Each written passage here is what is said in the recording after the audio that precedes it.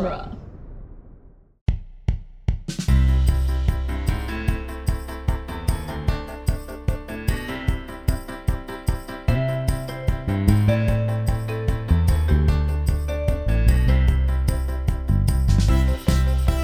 Hello, everyone, and welcome to the Protagonist Podcast, where each week we look at a great character in a great story. I'm Joe Dorowski, and this week we're discussing Troy Barnes and Abed Nadir from Community. And joining me for the discussion is returning guest Ben Phillips. Welcome, Ben.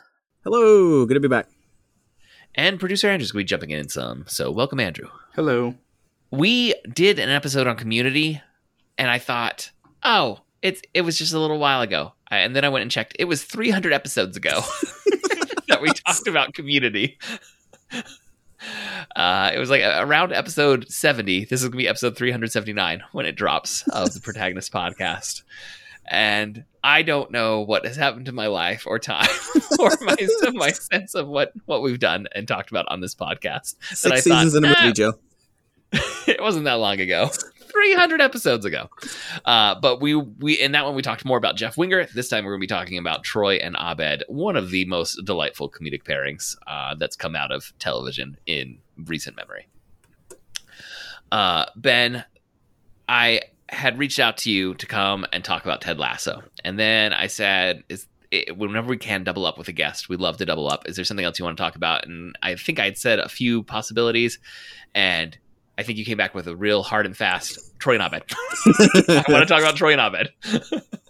Yeah, Community is one of my top 5 favorite shows of all time. It is just, when it's good, it's amazing. Yeah, I showed an episode in a college class just last week trying to explain what postmodernism actually is. I also would use episodes of Community to show postmodernism, but that was like 10 years ago. Yeah, this really does break it down, and it becomes very evident. Just, with a little bit of scaffolding. Here's what you want to look for. You watch an episode of Community, and you're like, oh, I see it all. It's all there. Andrew, do you remember when you first watched Community? Yeah, I saw the premiere episode as it aired, I think, or at least part of it. Day one. Yeah, and I didn't watch most of it after that, just because I was not a very consistent evening TV watcher, appointment TV watcher. I was really built for streaming services. Streaming era. Yeah, it's what my body was designed for. But I do remember watching it. I can't remember why I was particularly interested in watching it, but I caught it right at the beginning. I was like, okay, I'll actually watch it. And I do remember, because I was at the time attending community college or a university that had been the local community college, but became a university. And I felt really attached to Dean Pelton's initial speech. Like, you might have heard these things about community college, and that's what you've heard, and I wish you well. And then he has lost a card. But so that opener, I was like, yeah, I feel that. I do feel that. I do see that in my environment. Now, Ben, you helped introduce me to Community in grad school, something that I know has been mentioned multiple times on this podcast. We had lost viewing parties, but then we started just adding other shows because we didn't want the evening to end. And Community was one that got in the rotation, I believe, as Corner Gas petered out. We ran out of Corner Gas, and we inserted Community, or maybe it was the reverse order. It could have been there. I can't remember. But I had not seen any, and at that point there was at least 1 or 2 seasons, I think, were out there, because we were able to binge some pretty quickly. And I just remember utter delight at everything, but also there is just such absurd transformation from what begins as kind of a we're gonna do the group of outsiders that, show? in a community college setting, classic sitcom on NBC, to within the first season some wild stuff starts to get thrown against the wall, and by season 2 it's like every episode is an absurdist postmodern masterpiece. Yes. That is just nothing but referentiality and meta commentary about society and where we're at. But there's no consistency as to what that tone or presentation is going to be from one episode to the next. Right. And somehow, more often than not, just hitting a home run. Oh yeah, the first 3 seasons especially were just fantastic. I just like Andrew, I remember seeing advertisements for it, and I remember I was at Bowling Green doing my master's in popular culture, and they had it online, the pilot, before it aired. So I watched that, and this will make sense now, but at the time it did not. I watched it for John Oliver, who was not a big star then. I knew him from the podcast The Bugle. He was on some things. You knew him as a podcaster, right? I knew him as a podcaster, and I'm like, this guy's hilarious. I want to watch this show. I think he was on Comedy Central. He was on Colbert or Daily Show. He was on the Daily Show. He had just started, because I think his podcast started in like 07 or 08. So yeah, but I came to it because it's like John Oliver is hilarious, and he's not part of the main cast. He's not in it all the time either. It's like, that's how I came to it. He disappears for seasons at a time, but then also will randomly pop back in. Yes. Yeah, I love that John Oliver was what enticed you to watch Community. Just capturing that moment. And Joseph, you talked about like the tone of the show and the episodes shifting within the first season, but then you also have such a shift in the characters. like it's not like they're rapidly decaying into caricatures or something, but like there's some sort of rapid change, and I don't think I could call it an evolution either. No, but to me it feels like with Troy Barnes, who in our first episode is like the jock, right? This is the role. I feel like we're actually peeling away the onions to discover who he really is. Like we were, it's not like an evolution to this other version that's really a nerdy character. I'm willing to accept the premise that the nerd was always there. He just didn't even know it was within him. Yeah, and he discovers it through his friendship with Abed. But I don't know if every other character is like an onion peeling away. Britta seems to devolve.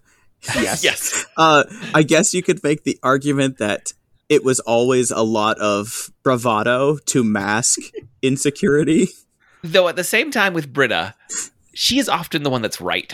She is. She just, no one wants to believe it or see it. Her enough. Yes. She doesn't believe it herself, and no one else sees it because it's Britta. But if you listen to like what the premise of the episode is like, oh, she's the one that actually she knows what's going on, and she's saying the right thing, but she has so little self-respect for herself that she can't convince anyone else to respect her opinion either. And because early on it's like, oh, this is our world traveler, this is a person who's actually been out there and had experiences. They've had bagels and lived in she's lived in New York, guys. And then somehow it does devolve into, hey, I lived in New York. Okay. And now it's like, okay, did she really live in New York? Does she like to say that she lived in New York? Like, does she have real experience or is she simulating experience because she didn't have enough experience? And it's like, I don't know what that character change is, what that transition is. And like Annie becomes simultaneously like more capable, but she also like loses all of the psychological progress that she's made before the show. Yeah. All right, well, maybe let's introduce everything because there's so much to dig into in what you're saying, Andrew, that I do want to circle back to these ideas here. So we're going to be discussing the episode's Epidemiology, which is the 6th episode of season 2, and it was written by Carrie Dornetto and directed by Anthony Hemingway, and it tells the story of a zombie outbreak during a Halloween party at Greendale Community College. I was specifically thinking of this zombie episode when you talked about the various postmodern pastiches. That's what I used it for. I used this episode when I taught. Yeah, it's definitely doing it. See, I use from season 5 the app development episode. Oh, okay. Because so much of that meaning is like, do you understand these references? If not, it's just weird. I think I also used the clip show episode where they use clips that were not from any shows they've ever had. Not episodes. Where they went and filmed new vignettes. Yes. And just think about like how much cost there was in building some of the sets they put themselves in for a 30-second gag. Of saying, remember this adventure when we stayed overnight at the Haunted Mansion?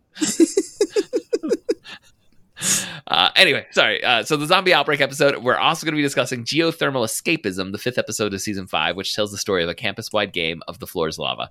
And that one was written by Tim Sicardo and directed by Joe Russo. Yes, that Joe Russo of the biggest money-making film in history.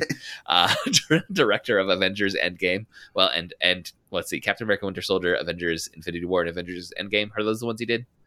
Or also Captain America Civil War, yeah, right? Civil War, Winter Soldier, Infinity War, and Endgame. So one of the earningest directors in history. Yes. Yeah, and many season 1 episodes of Community as well.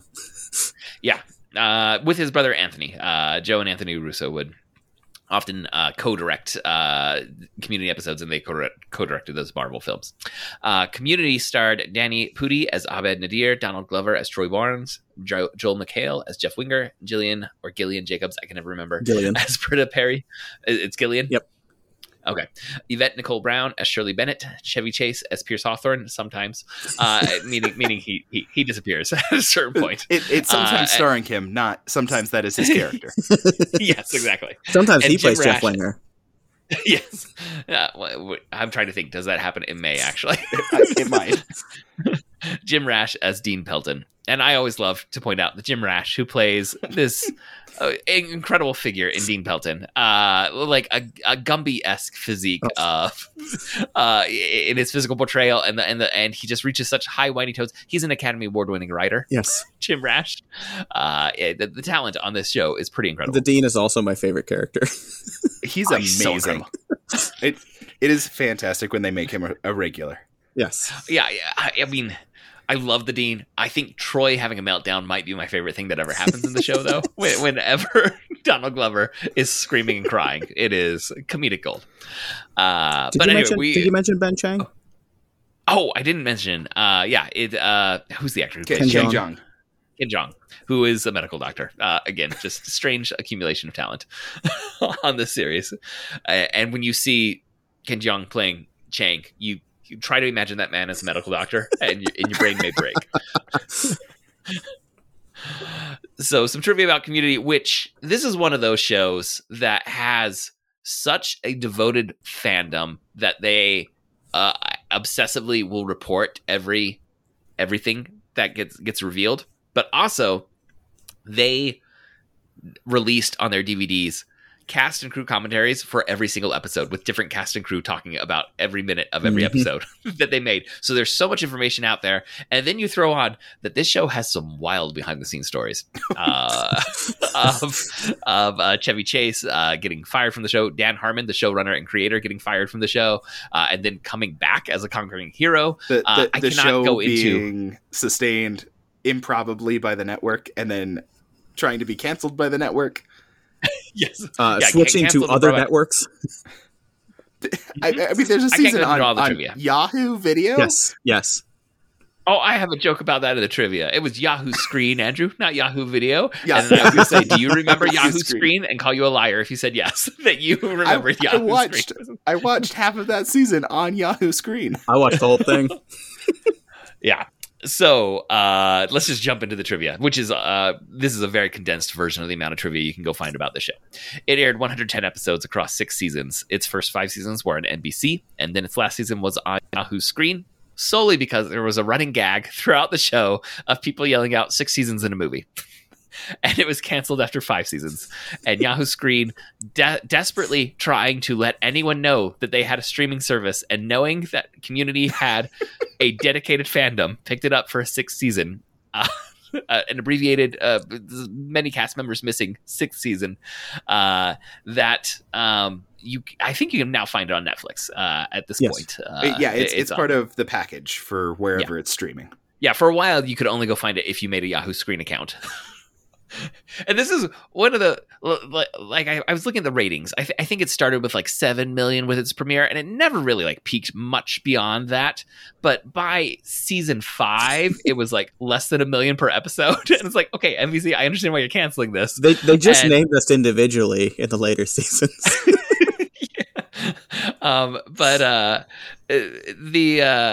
It's 5th season. yeah, some of its ratings, I guess it was averaging somewhere around 2 million. It looks like as of looking at these, but some episodes I think were less than 1 million. I saw, but also this was a period where networks were really struggling to figure out DVR viewing numbers, online viewing numbers. Like how does all this count towards it? So it was just the traditional Nielsen reported ratings, and everything was plummeting at the time because of time shifted viewing and other issues. But it turns out Community did have like a dedicated fandom, which is oftentimes more important if you're trying to get people to follow a show along. But it was not enough to save Yahoo's Screen, which I believe is a departed streaming service at this point. The entire Yahoo company, I believe, is a departed brand. Yeah. Also, they were trying with Yahoo Screen. That was like before everyone was trying streaming services. I mean, it was like a good while before there was any rumblings of Disney doing a streaming service or Apple or really anyone except Netflix. It was like Netflix or Hulu. Those are the things you watch. And then Yahoo Screen's trying to do this thing with Community. Yeah, this was before all the networks realized that they had created their own worst enemy by just licensing all their products to Netflix, thinking, hey, that's a great way to earn some extra income, and didn't realize they were building a behemoth that would destroy them all in the meantime. But that running gag of 6 seasons in a movie. So it did somehow improbably make it to 6 seasons with the Yahoo Screen season. And of course, now everyone is wondering about the film. And there are reports that Yahoo wanted to immediately make a film after the 6th season ended. But Dan Harmon said, I have to miss the show before I know what the movie could be about. So I can't do it yet. And then during the pandemic, they did a table read of an episode with the cast. And they were asked about it. And even Donald Glover said he'd be interested in returning for a movie. And Joe and Anthony Russo have said they'd be interested in coming back as directors. And again, these are the most profitable directors in history, have now said, sure, I'd do that. And so Harmon has confirmed he's recently begun working on a script. I have no idea if this will ever actually happen. These are all busy people with lots of schedules because everyone has gone on to new things. So I don't know that they could get the stars to align, but at least there's rumbling. 6 seasons in a movie, which... Andrew, do you remember what TV show that phrase actually began about? The Cape. The Cape is the Cape, the NBC superhero show, The Cape. When with Keith David, who was on season 6. The networks, there was a wave of network television saying, "Oh, superhero movies are big. Let's all do superhero TV shows." And it took a while before CW figured out how to do it.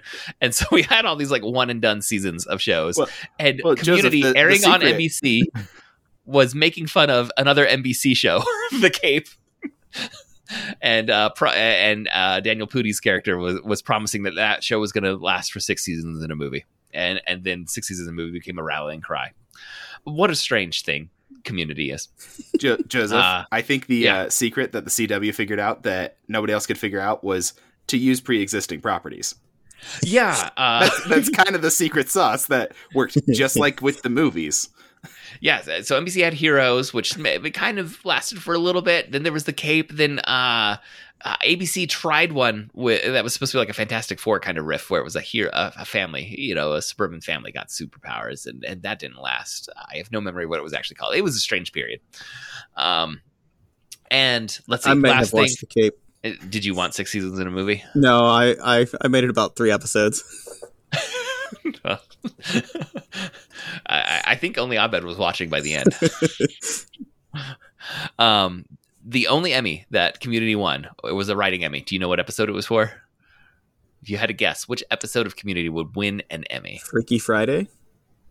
It was for Remedial Chaos Theory for writing. Oh, that makes sense. Yeah.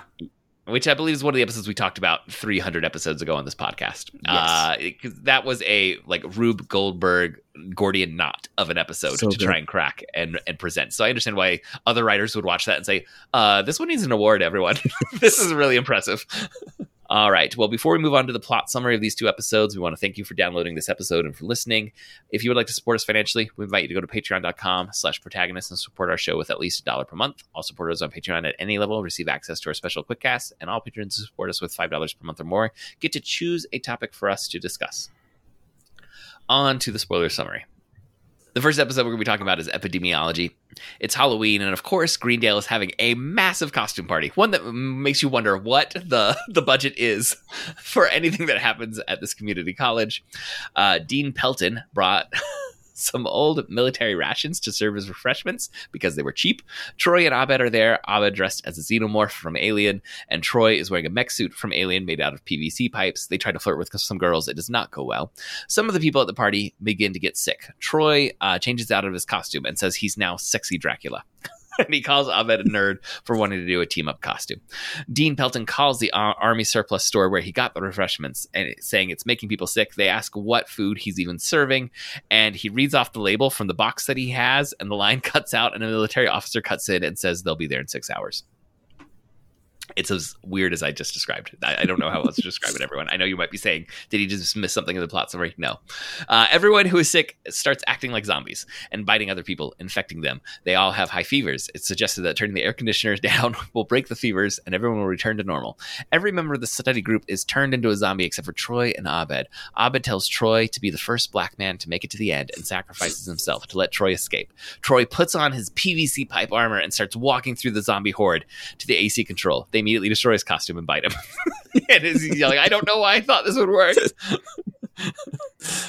Just before he turns into a zombie, though, he makes it to the AC control and turns the temperature down. Slowly everyone zaps out of their zombie phase and returns to normal. Geothermal escapism. And I just got to say, at the end of many Community episodes, it's just, we're all going to agree to never talk about this again, and we move on. And that definitely happens in that one. Geothermal escapism. This is now in season 5. Troy is leaving Greendale as when the show was canceled between season 4 and 5. Donald Glover success in other creative and had some other things lined up, I believe, is the reason that Troy has to leave. Within the story, though, Pierce had left Troy money in his will, but it had the provision that Troy had to sail around the world in order to receive it. Everyone is sad that Troy is leaving, but they don't want to deal with their emotions, much to Britta's dismay. She's the one pointing out, hey, everyone, you're avoiding the real issue here. Abed goes and announces that as a final farewell to Troy, who is beloved by everyone on this community college campus. I love how they treat it as though like everyone knows this study group. They all have, they're just all beloved figures. Except there are also episodes where everyone hates the study group. That's true. But they're known to everyone on campus. Because that's what happens at a college campus. They might hate them, but they'll still do anything that the study group says is the thing that they're doing. Yes. So in this instance, Abed announces that as a final farewell to Troy, there will be a campus-wide game of Floor is Lava. No returning as lava monsters, though. You fall in and you're dead. You're done. You're out of the game. The last survivor will receive one of Abed's rare comic books that is worth $50,000. This entices everyone to fully participate. Much of the episode is people scooting around on chairs and knocking each other over. I'm not going to recap all of that. It's very funny, though. But in the end, Troy, Abed, and Britta are the last 3. Britta insists that Troy and Abed need to talk about their emotions, but they refuse. Abed gives Troy his comic book and falls into the lava. Troy says that Abed is dead in the game, and because games are real for Abed, he will not wake up. Britta thinks this is absurd, but also says she and Troy have to clone Abed back to life. So they put a cardboard box over his body, and then they say they're cloning him from a bit of DNA they recovered. Abed wakes up as a clone, but he's slightly different than original Abed and can address his emotions minimally. Troy falls into lava, and they clone him and bring him back without his fear of leaving Greendale. The game is over. The gang is ready to say goodbye to Troy with some real emotional vulnerability this time. He has a little heart-to-heart with everyone as he goes down the line, and he finds out that Pierce has hired Troy's idol, LeVar Burton, to go and sail around the world with Troy and verify that Troy has completed the task. Old Troy was too terrified to talk to LeVar Burton, but clone Troy is willing to do it. The end. One of the single funniest moments in television history for me is from the first episode where we find out that Troy idolizes LeVar Burton and he wants an autograph from LeVar Burton, but LeVar Burton himself shows up and Troy has a meltdown because he can't handle actually speaking to LeVar Burton. Well, and this was when Pierce was torturing them all through his bequeathments. Yes. I just want a picture. Just a picture. Set phasers to love me.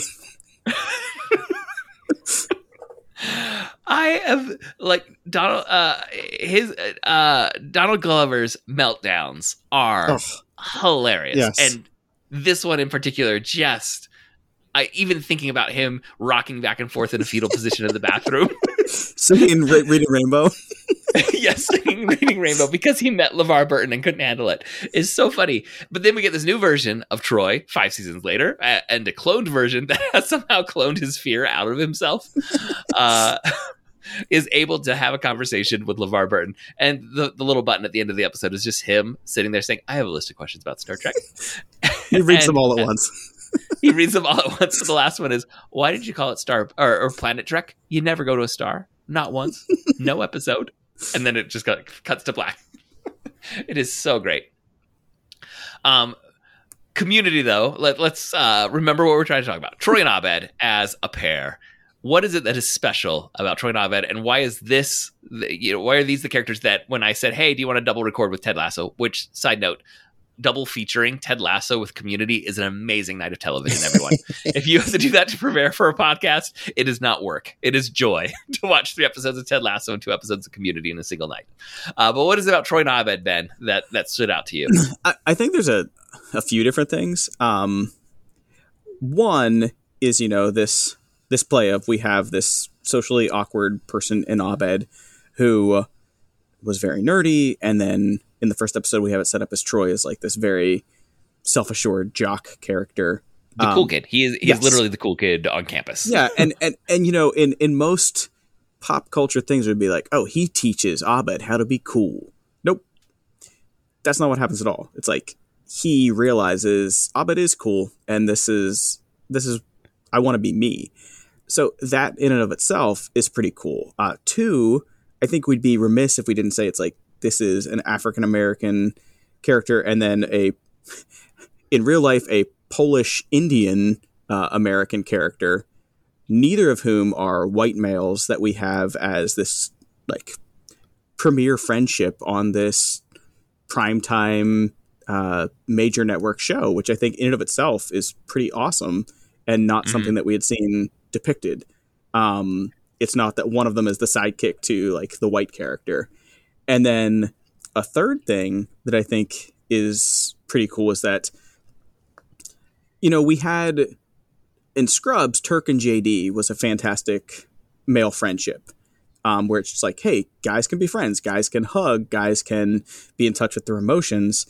And then we have like this 10 years later kind of personification of this male friendship where it's like, yes, all of those things are true, but we also don't have to constantly be like, oh, this is also a straight friendship. You don't have to keep reminding people. You can just say, hey, these are 2 guys that are really good friends, and this is their friendship, and they're zany and childish, but they truly care about each other, and like they found this friendship in college that they never would have found before. And I think like it just seems, even though Community is so out there at times and so unbelievable, it seems very real.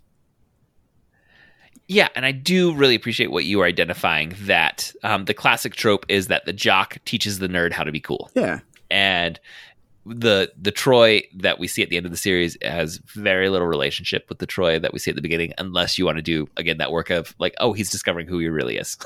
Yeah. And embracing a nerd side to himself that it's not that he had hidden from the world, it's that he had not yet discovered until he became friends with Abed.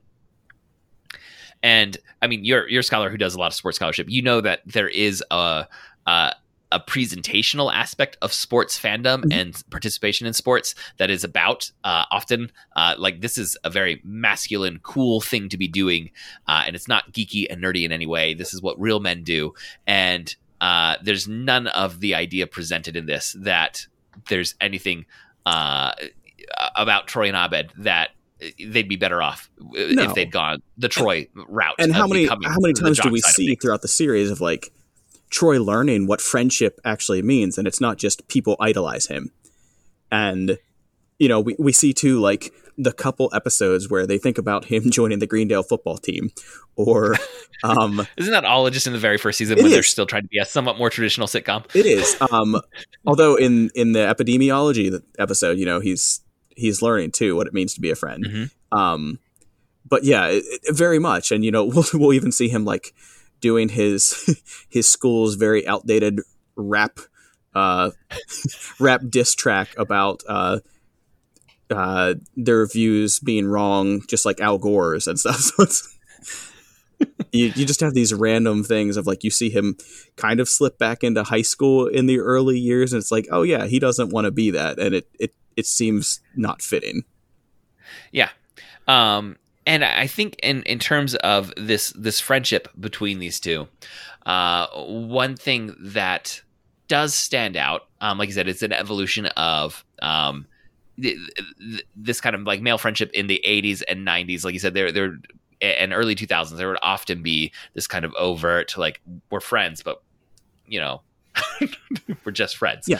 We want to make that very clear. And they just don't care with this. It's they even just, play with that in like in one of the Valentine's Day episodes. Yeah, I mean, but think about like Cheers and Seinfeld and Friends and Scrubs. Like, how often do they have to they go there for a little bit of humor, right? Yep. And it's just not what's being played with these two characters.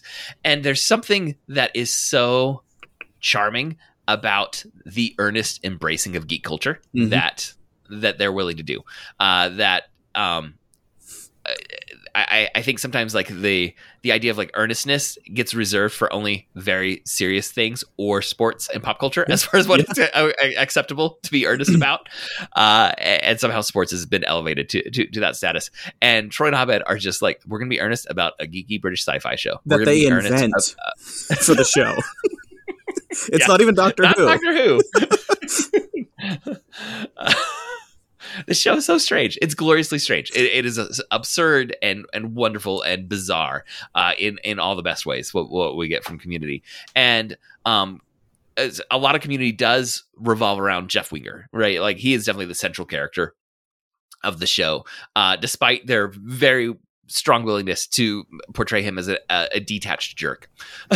Yeah. I love it when Zombie Jeff is just standing in the corner on his phone, and then when he breaks out of his zombie trance, he just keeps texting. He's like, nah, whatever.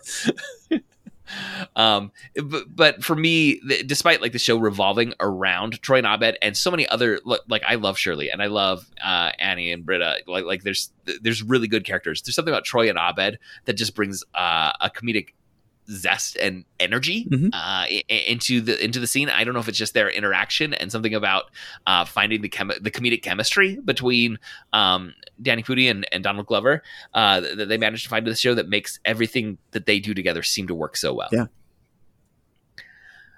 Andrew. Yes. For you, do you have favorite Troy and Abed moments that you can pull out and remember? Honestly, I think some of my very favorite Troy and Abed moments are the credit stingers that they would do, because I think that's where they found the chemistry between the two characters. I honestly do think, like, through season 1, in the episodes, you don't have nearly as much like real direct Troy and Abed interaction, but in those stingers, you can see them. It's like, oh, this is Troy and Abed that I know from later seasons, you know, and because it's them alone together goofing off and being like, oh, they're building their friendship and they're doing really stupid games, or they are rapping Spanish words spontaneously. And so, like, I was thinking about Troy and Abed stuff, and before you asked me the question, I was like thinking about the sequence where Abed is like lining up pencils in Troy's mouth to see how many he can fit in, and then Troy just like pulling him out and slobbering as he asks how many it was. Or him decorating Troy as a Christmas tree. Or seeing how many shirts they can put on at one point. And I there's a really fun one where Jeff is part of it too, where they're trying to dance, they're trying to crump, and so like Jeff gets in on it, and like having the three of them together, which is almost never like an episode focus. But it's like, okay, these three guys do have a friendship. And Jeff respects their friendship a lot. Like, Jeff would do anything to protect their friendship. Detached as he is. The imaginary hat that he gets from the friendship hats. Like, he knows that they have something really special in their friendship. And seeing that acknowledged by the aloof character is also like an indication. It's like, oh, like, this really is like one of the hearts of the show, is this friendship and this brotherhood between Troy and Abed. Yeah, I like that identification that, I identified that their like earnest love of geekery and nerdery, and that when they are going to do something, they go all in. And that is very much contrasted with that attitude of Jeff Winger, who is too cool for so many things, even though he's the one that gets the monologue that's going to unite everyone. He's oh, I love it when they make fun of those monologues too. Mm-hmm. Quiet, Jeff's gonna heal us. But that contrast is definitely something that's there. But then, as you said, like they bring Jeff Winger into a lot of these stingers where I don't know how many of the stingers are Troy and Abed. It's got to be most. Definitely most of them. More so than certainly like Britta or all the other characters from the study group. It's like that's a moment where Troy and Abed, they captured some lightning in the bottle with that casting of those two and bring them in, but then adding that third variable of showing someone who likes these two but is also just different enough in attitude that it adds something new to the scene, I think is something that creates a really interesting dynamic. The Troy and Abed in the morning where Jeff is mad that there are no cameras and he doesn't know why he's there. Troy and Abed in the morning. I also want to think a little bit about the show. And Ben, you said, and I've said that we've used it to teach postmodernism. Yeah. What do you think the show gains with all of the hyperreferentiality that it does, and the absurdism that it embraces, and the sense that so much of the comedy is actually allusions to other existing works outside of what we're being presented right now with the show itself? What is being gained through? I think it came around at a time where it was one of the first, I think, live action shows, not like, The Simpsons and Family Guy and things like that. But I think it was one of the first live action to play around with that. And I think it's like almost on like a generational divide, maybe, in that, and this is coming from Dan Harmon too, but we're always people are wanting to do things that it takes the networks a long time to do. Like what Dan Harmon's, one of his first works was with Owen Wilson, Jack Black, and Ron Silverman or Ron Silverman. It was like this talking motorcycle, and Jack Black was like fighting bad guys with it, and it's one pilot that no one ever picked up, but it was totally random. Wait, is that why there's the Jack Black and Owen Wilson? Yes. I never understood, like, why are they in this episode? Yes, it was called like Heat Jack or something. I can't even remember. I'm gonna kick myself later. But they, like, this show, it came about at a time that's kind of like this generational divide. And like with my students, I'd show them other things that were maybe even like 3 or 4 years old, and they didn't find it that amusing. Simpsons totally did not, was not relevant to them. And, there might be a chuckle here or there, but like Community, I remember being one of the shows where like, they're like, this is good. This is funny. And like, I don't know if it speaks to that faster pace of humor or that shift from even like getting live studio audiences out of it. There have been other shows that had done that before, but this one just in so many different ways was way more post 2000 than a lot of other shows that had been on. And I think it was kind of straddling that divide, and also like the diversity of the cast as well. And Dean Pelton will joke about that sometimes, like, oh, we've got one of everyone. But just that idea of like, yes, that's a joke, but also, hey, we're actually getting different perspectives than just it's this handsome white man here with Jeff Winger and his band of merry fellows. There's a lot of different stories to be told that aren't just Jeff Winger. And so I think in some ways it's moving the sitcom forward from like, we were not that far from Friends just ending. We were not that far from shows that very much relied on laugh tracks. And not that we don't have shows with laugh tracks now, but it was very much a different dynamic. And it was right after The Office too. So that's not to say that The Office wasn't doing some of that stuff, but in many ways The Office was still pretty standard, and like they're not jump cutting to imagination planes. or flashbacks to random things. Yeah, exactly. Episodes that never aired. It was kind of like, even in how it shot itself, it was this pastiche of like weird cuts to random things from Family Guy or Simpsons, but in live action. But even then they would like you have a stop motion Christmas episode or the episode around G.I. Joe commercials from the 1980s. Yeah, it was like you were taking the short things that you might see on like social media and making it into a show in some way. Mm-hmm. And I really like what you were saying about like the diversity in the cast and like, yes, there is, you know, a handsome white male lead with Jeff Winger, but also like they constantly point out that Jeff Winger is not the right attitude, right? Yeah, and like that's not who you should be. His cynicism is constantly critiqued. And in so many of the other ones is like, oh no, the hero is cynical. The hero is poking fun at everything. And like Jeff pokes fun at everything. And then it's like, no, Jeff, get over yourself and do the nice thing to help your friends. Well, look at like they're constantly saying that. And it's like, yeah, even in The Office, it's like, oh, like Jim is, you know, kind of cynical and he's like looking at the camera. He's like, can you believe these other people? And you're supposed to empathize with him. Yeah. And if Jeff Winger says, can you believe these other people? You're like, hey, Jeff, get over yourself. Yeah, no, that's a great point. And like, even look at Chaos Theory. It's like the best outcome was when Jeff left and got the pizza.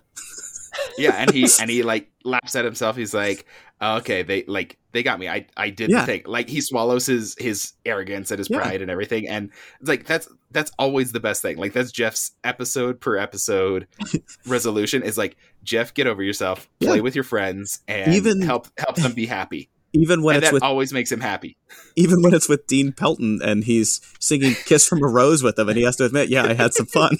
This is a fantastic Kiss from a Rose reference. That song needs to be referenced more, I think, in pop culture. Its place is not respected enough.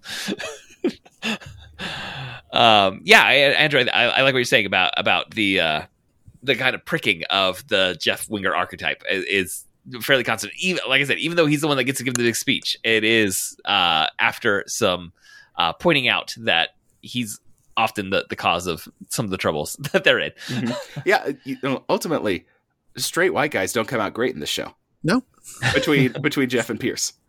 Yeah, that's true. There's the ones. And I was going to say, like, when you're Professor talking about Ian the diversity, Duncan, who also does not come out well. The diversity of the cast, like, it's also age. It's not just a group of same aged friends in New York City, right? You've got people that are different life experiences interacting together, and they don't shy away from some of the biases that are going to exist within there with a character like Pierce, but also with Shirley. Like she's like, I have different priorities than all of you because I have children. Like I can't just go play around for the entire time. I'll play for a while, but then I have to go. It seems to be what we get with Shirley quite often. Or Britta as the like social activist that they're like, hey, there's also something to be said for this, but also there's something to make fun of for this. Yeah, and I think in talking about like the postmodernism and the referentiality, there is a point where that kind of hyper-referentiality in postmodern texts can stop adding meaning, and all it becomes is that you get a smirk of recognition because someone else knows the text that it's referring to. Like when you get like a meme that is based on other memes, and you've got to know the 3 original memes to know the new meme. Like you see that new meme, and if you know the other memes, yes, you're going to smirk. But also, is that new meme actually saying anything? No, it is 100% just there to get a smirk of recognition from someone. Well, now you're just getting into semiotics, Joe. Yeah, well, welcome to community. We're not losing, with those, like the final meme may not actually be saying anything anymore. And community, I think, successfully includes all those references, but if you don't get the reference, a lot of the jokes still land, and the meaning of the text is still present. Sometimes with hyper-referentiality, we really like go so far down the rabbit hole, we're not actually saying anything anymore. And I think community successfully uses those references to increase our understanding when we get the references, to increase the humor when we get the references. But even if you're not left out in the cold, and the text and the story still are saying something, and often like critiquing something really relevant to our culture. Like the Floor's Lava episode, Britta is right to say, hey, we're doing all these things to distract us from engaging with our emotions, everyone. Hey, we need to say goodbye. It would be better if we actually talked about but this. But she's also super childish. Yes. And it's not, a revolutionary thing to be exploring, but they're openly exploring this and stating it multiple times in the episode. Yeah. That this is what this episode's about, everyone, and we're going to have a party and a blast while we show these people avoiding dealing with their issues. I've got a question. Yeah. Because you talked about like favorite Troy and Abed moments together. What are your favorite moments of Troy and Abed not together? Like your favorite Troy moments and your favorite Abed moments, independent. I mean, I need to do a rewatch of the series. That's one thing I realized in doing this, because I don't know that I'd watched episodes since we last recorded a podcast episode on Community. And watching these, I was like, this show is amazing. I need can to give go you and mine, rewatch it. Mine for Troy. The episode where he turns 21 and, he looks at Jeff and Britta like fighting with each other drunkenly. And he looks at like what Shirley went through in rougher times. And like he walks Annie home and like puts her to bed and everything. And like has that discussion with Jeff of like, I don't think I'm going to, he's like, you are, you're cooler than me. You're wiser than me. Like that moment of, it was something he was really looking forward to, but like we get to see this growth in Troy that was very observant of everything going on around him. I think for me, isn't that the one where he kind of like he'd been looking forward to drinking his whole life, and then he just kind of looks around and is like, alcohol's the worst. You are all worse for drinking. It makes you sad or angry or miserable in some way. Yeah, so like those moments where Jeff gives him that acknowledgement. I think not that he needs Jeff's acknowledgement, but that like he makes Jeff realize something. Yes, and I mean just for pure comedy, it's anytime Troy's crying. Yes, I'm there. I for think my Abed, ultimate version of that is one of the first ones where he slides his legs out of the psychology room, pulling himself across the floor. I'm visualizing like his it perfectly. palms flat, and just I don't know how he does that, or like why that was his move. Is like, and my legs are just going to be flat on the floor, but not straight flat on the floor. They're like bowed outwards, flat on the floor. Or where he keeps skipping around the room because he's worried because Annie keeps chloroforming everyone. He's like stepping over bodies. For Abed, I was going to say there's the episode. I mean, immediately, Ben, you said Troy's birthday party. I was going to say Abed has a birthday episode where he has this whole conversation with Jeff, where he, in Abed's mind, he's remaking My Dinner with Andre. Which, how does that film get referenced so much? I swear I hear a My Dinner with Andre reference far more frequently than I would have expected, considering its actual impact when it was released. And it's this one-on-one with Jeff for a lot of the episode. And as much as I love Troy and Abed, sometimes it is interesting to see those other dynamics, come into play. Like I actually really like Troy and Britta's relationship together that they explore, and Abed and Annie have a really delightful friendship too. That develops. There's an episode where Abed makes I think this is season 1. He makes a student film with mostly he's filming Jeff and Britta, but it's about his parents breaking up, and it's like really sad. I'm like, I don't know if I want like my go-to Abed like. Man, but this is really good Abed moment, but like Abed kind of reconciling some stuff with his dad. And you're like, I like Abed when he is like figuring his own stuff out and communicating his own stuff, because generally they talk about one of his major deficiencies is communicating and understanding other people, but that doesn't mean he doesn't understand himself. He just can't necessarily communicate himself to other people. And so it's like a disconnect, not a failure. Well, even that line, like at the end of this episode where, Troy says, you don't get it. No one gets Abed. I get him a little. Yeah. And this idea of like, Troy is one of the first people who has attempted that. And like, he's created this relationship with. It's a heartbreaking line. It is. I do. This is one where they're together, but it's really an Annie moment. when she discovers that they had another bedroom in the apartment that they moved her into. The Dreamatorium. But they wouldn't let her have it because it was their Dreamatorium, which is a Star Trek holodeck where they've just laid masking tape and a grid pattern on the floor. And I want to shout out whatever PA had to go lay that tape down in the Dreamatorium. It's perfect because they nailed it. It looks so symmetrical when they're in there. Whoever was on the set design that day did a really great job. That's so good. but just the utter look of betrayal that Annie gives them, but also they immediately know we were in the wrong here.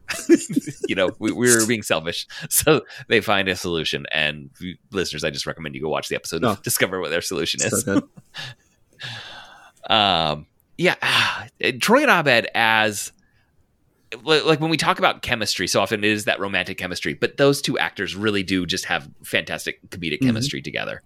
And it is so consistently a tool that is in the creator's toolbox to like jump to a Troy and Abed exchange and just really hit a home run. Well, and I mean, Donald Glover himself, like listening to those commentaries, like Dan Harmon and all the other writers would just be like, if we needed to end a scene, we'd just say Donald Glover says something. And he would, and it would end the scene. And he is all of these are still working actors. They found success outside of Community, but he kind of like outgrew Community. Like the world kind of looked at him and said, "Oh, there's so much here." And between his music career, his social commentary, some of his own writing projects and acting projects that he's done afterwards with Atlanta and other things, it was. They caught this really amazing talent so young in his career for Community. Yeah. I think he probably has the most outtakes where he's just like running or it's just like cutting to him and he says different versions. Yes. Not even different versions, but like completely different lines. Yeah. And I mean, there's just so many great reaction shots of Troy too. And, I don't want to like understate Abed's reaction shots. It's just there's such different energy levels in a Troy reaction shot versus an Abed reaction shot. Mm-hmm. Like the Abed reaction shot, if I'm imagining it in my head, it's a very flat face, just doing a little, or it's all tilt, with the eyes. Right? Mm-hmm. Yeah, a little squint, a little tilt of the head. Whereas with Troy, it is like a full throated scream. Is my image of a reaction shot for Troy. I think we've talked a little more about the character Troy. Is there anything about the character of Abed to you that stands out as the sitcom character here? Well, Dan Harmon even said like he realized later in life that maybe he had Asperger's and had trouble relating to other people. And like that was part of his writing for Abed. And although it was never like overtly said on the show, like this idea of just because someone is socially awkward or doesn't know how to talk to other people doesn't mean that they don't care. I mean, in the pilot episode, Jeff says to him, "I see your value now." Like this idea of, oh, you read people. And then, of course, he throws it back in his face at the end. It's like, I see your value now. But this idea of like, it's not played for a joke of like, hey, here's the guy that's in the study group. It's like people legitimately like him, have friendships with him. And I think that too is like something that, we talk about how crazy this show is, but something that's super progressive and uplifting about the show and something that we hadn't necessarily seen on TV of like, not only do we have a diverse cast, but we have people who are going through some things or who, might have disorders that we don't even talk about on TV. They're never brought up. Or if they're brought up, it's in a way which Community points out. It's so that they can solve crimes on procedurals. Yes. It's like, I love that episode. Or it's for a very special episode, Yes. Yeah, which they will very often but go to the well of making fun of very special episodes. Yeah, they talk about it's like, oh, I keep seeing it. They're like, Abed, you're weird, figure it out. Yeah. and then he's like, what am I seeing? Television shows where they just pin all this stuff on people on the autism spectrum, treating them like computers to spit out answers instead of actually treating them like characters. And I think there is, or there has been like a a rise in people like looking at fictional characters and saying, oh, they're kind of like they could be on the spectrum. Like I've heard it, for Sherlock Holmes or for Mr. Fantastic or the Fantastic Four.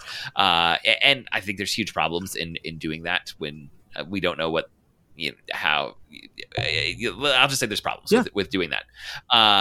But I think in some ways Abed presents as someone on the spectrum, but they, as you said, they never make that the joke. Yeah. And so it manages to avoid some of the problems that can quickly arise with fictional characters' portrayals of any level of mental health concern in fiction can really start to be like, well, how is this actually being handled? What's being done? And I'm not going to say like everything about Community is unproblematic. No. There definitely are some issues there, but I think Abed is, on a whole, a character that's actually handled really well. Mm-hmm. All right. Any final thoughts about Community? I don't know if we talked about the episodes at all. we didn't really dig into the I think the Floor is Lava one a little bit, but we didn't break down any deeper into the episodes and how the zombie outbreak goes, really. I do love. Can I share my favorite moment from that episode? Please, in particular. Please do. I can't remember if I've got a favorite moment from Floor is Lava, but my favorite moment from the zombie outbreak is when, and I think it's Jeff's nemesis, the cat. The doctor. He's like, I thought I was special, and Britta's like, you're not special. I was bitten 10 minutes ago. If anyone's special, it's me. Nobody's special. Everyone's hiding that they got bit, and she's like, I'm more special. I lasted longer. Yeah, well, and then Jeff screams, nobody's special. Which is also funny, because, you have, all in the Doc Potterywood episode where he has flashbacks to his mom telling him how he's so special and great at everything. I love every interaction of Jeff with his nemesis. Oh, yeah, it's so good. And I think, And his nemesis is so dark, his history. They do the flashback to his mom telling him things. Mm-hmm. It's like, my goodness. It's just the darkest stuff. Well, and I think this was the second episode that the dean was in a costume, and then it's like, okay, we found something. That really, to hear you say that feels strange to me, because when I imagine Dean Belton, he's wearing a costume. Oh, yeah. Well, and I thought you were going to say Jeff's nemesis. I was thinking the cat in the basement. He throws the soccer ball at it, doesn't he? And then it's like, we need to get out. He's like, no, we need to deal with this cat. With the episode, I have a question. We see Troy's character go and be the one to successfully reach the air conditioner to turn it down, and we see the little strings on the AC start blowing out.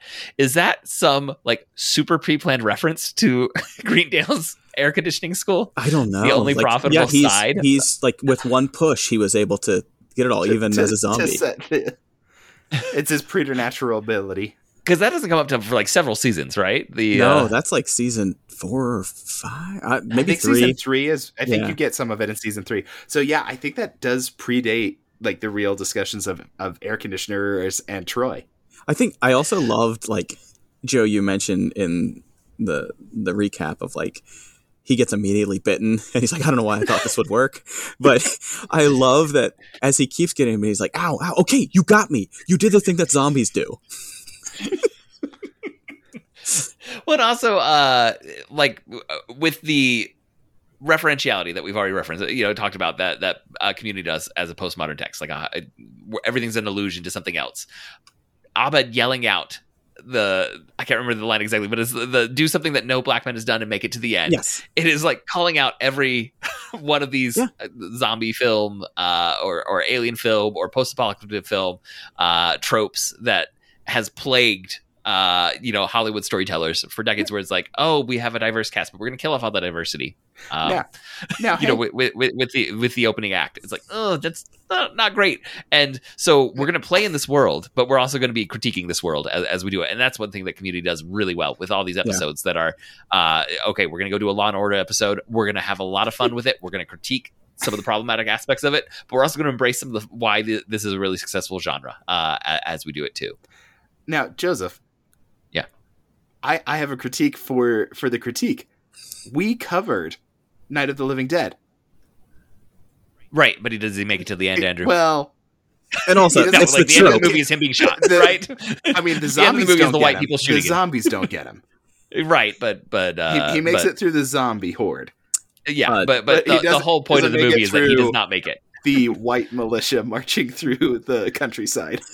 Yeah, Joe, I think you'll appreciate this. As you said, like the referentiality, like, you know, I think we'd be remiss if we didn't mention that his boat is called the Childish Tycoon, like Childish Gambino, but also it refers to Pierce because he was also a childish tycoon. Yes. And that's what the best references can do, is have those layers of meaning. And then, where like, it's like, oh, this works on this level and that level and that level. I think my favorite thing from that entire show is that it ends to "Come Sail Away," which Troy said in the debate episode when Abed was predicting what would happen and he saw himself crying. He's like, oh, did I accidentally listen to "Come Sail Away" by Styx again? Because that's the song that makes him cry. I had no idea. Oh, I did not this know show about is so that good. one. I need to go rewatch all of this. Like, the only episode I've seen recently is the one I show for postmodernism in my class. So I know that one really well. I obviously need to go and give the series a full Or rewatch. like I love, it reminds me of The Simpsons, or I guess mostly The Simpsons, like how or South Park, where the town is ready to riot at a drop of a hat. And like anytime they have one of these games at Greendale, that there's complete buy-in. And like, Yes, immediately, everyone's all in. Immediately, like they have Shirley Paintball, Island set up. Floors lava. We're gonna build tents, blanket tents and forts, Yes. cushion forts, right? They have barrels with fires going. Yes. So they can. What do they have? Oh, man. They have chair walkers and locker boys and a whole Chair mythology. walkers. An inchworm. Is that what it's called? Yeah, and we also got a slight reference where Magnitude admits that he's British. Which the actor who plays Yes, is British. he's from Harry Potter. Yeah. Oh, and you know, I noticed in both of these, just because it always sticks out to me every time I hear it, but both episodes had a Wilhelm scream. Oh yes, and I think all the paintball episodes do. Yeah. Use the Wilhelm scream too. Yeah, it is definitely something that's there. So I showed that episode to my class, and we were talking about like meta narratives and breaking the fourth wall. And on the whiteboards in the app development episode, it says something like, "I hear there's a fourth wall," is written on a whiteboard. So yeah, they know what they're doing on this show. Yeah. And like Ben, when you were saying like you're getting into semiotics, I am 100% sure there's a chapter on community and semiotics that's been published in the last 5 years, there right? has Like to I be. haven't read it; it's there, it exists. Because so many postmodern texts can become inaccessible, and this one is really accessible. Yeah. Yeah, and that Oh, beat, go ahead. you know, the whole bit of the "Come Sail Away" thing, like it goes to this one's very famous, but how they, in the run of the show, they mention Beetlejuice 3 times, and the third time a guy in a white and black suit walks by. Gosh. Yeah, but it's across multiple episodes And multiple seasons. Yeah, but just the third time Beetlejuice is mentioned. Here comes Beetlejuice. Well, because the third one was going to be during a Halloween episode. It was someone in the writer's room said, "I think this is the third time we've referenced Beetlejuice," Yeah. and everyone's like, "What?" So it wasn't like pre-planned. No. It was just we realized this golden background joke. Like you said, it's become kind of famous because of those commentaries. I think more so than anyone actually noticing it during the run of the show. Yeah, it's something that I can't not see when I watch it now, but I would not have noticed it unless it would have been talked about. Yeah. Oh, it's so great. All right, that is going to wrap up this episode. Thank you for joining us, Ben. Thank you. Thank you for jumping on, Andrew. Mm-hmm. And thank you, listeners, for downloading and listening. For show notes and links to all the other great Dueling Genre shows, you can go to duelinggenre.com. Also, please subscribe to the Protagonist Podcast in your podcast app of choice, and please leave us a review. That really helps us out. We'd like to thank Scott Tofty, who composed our theme music. Thank you again for listening. We'll be back next week to discuss another great character in a great story. So long.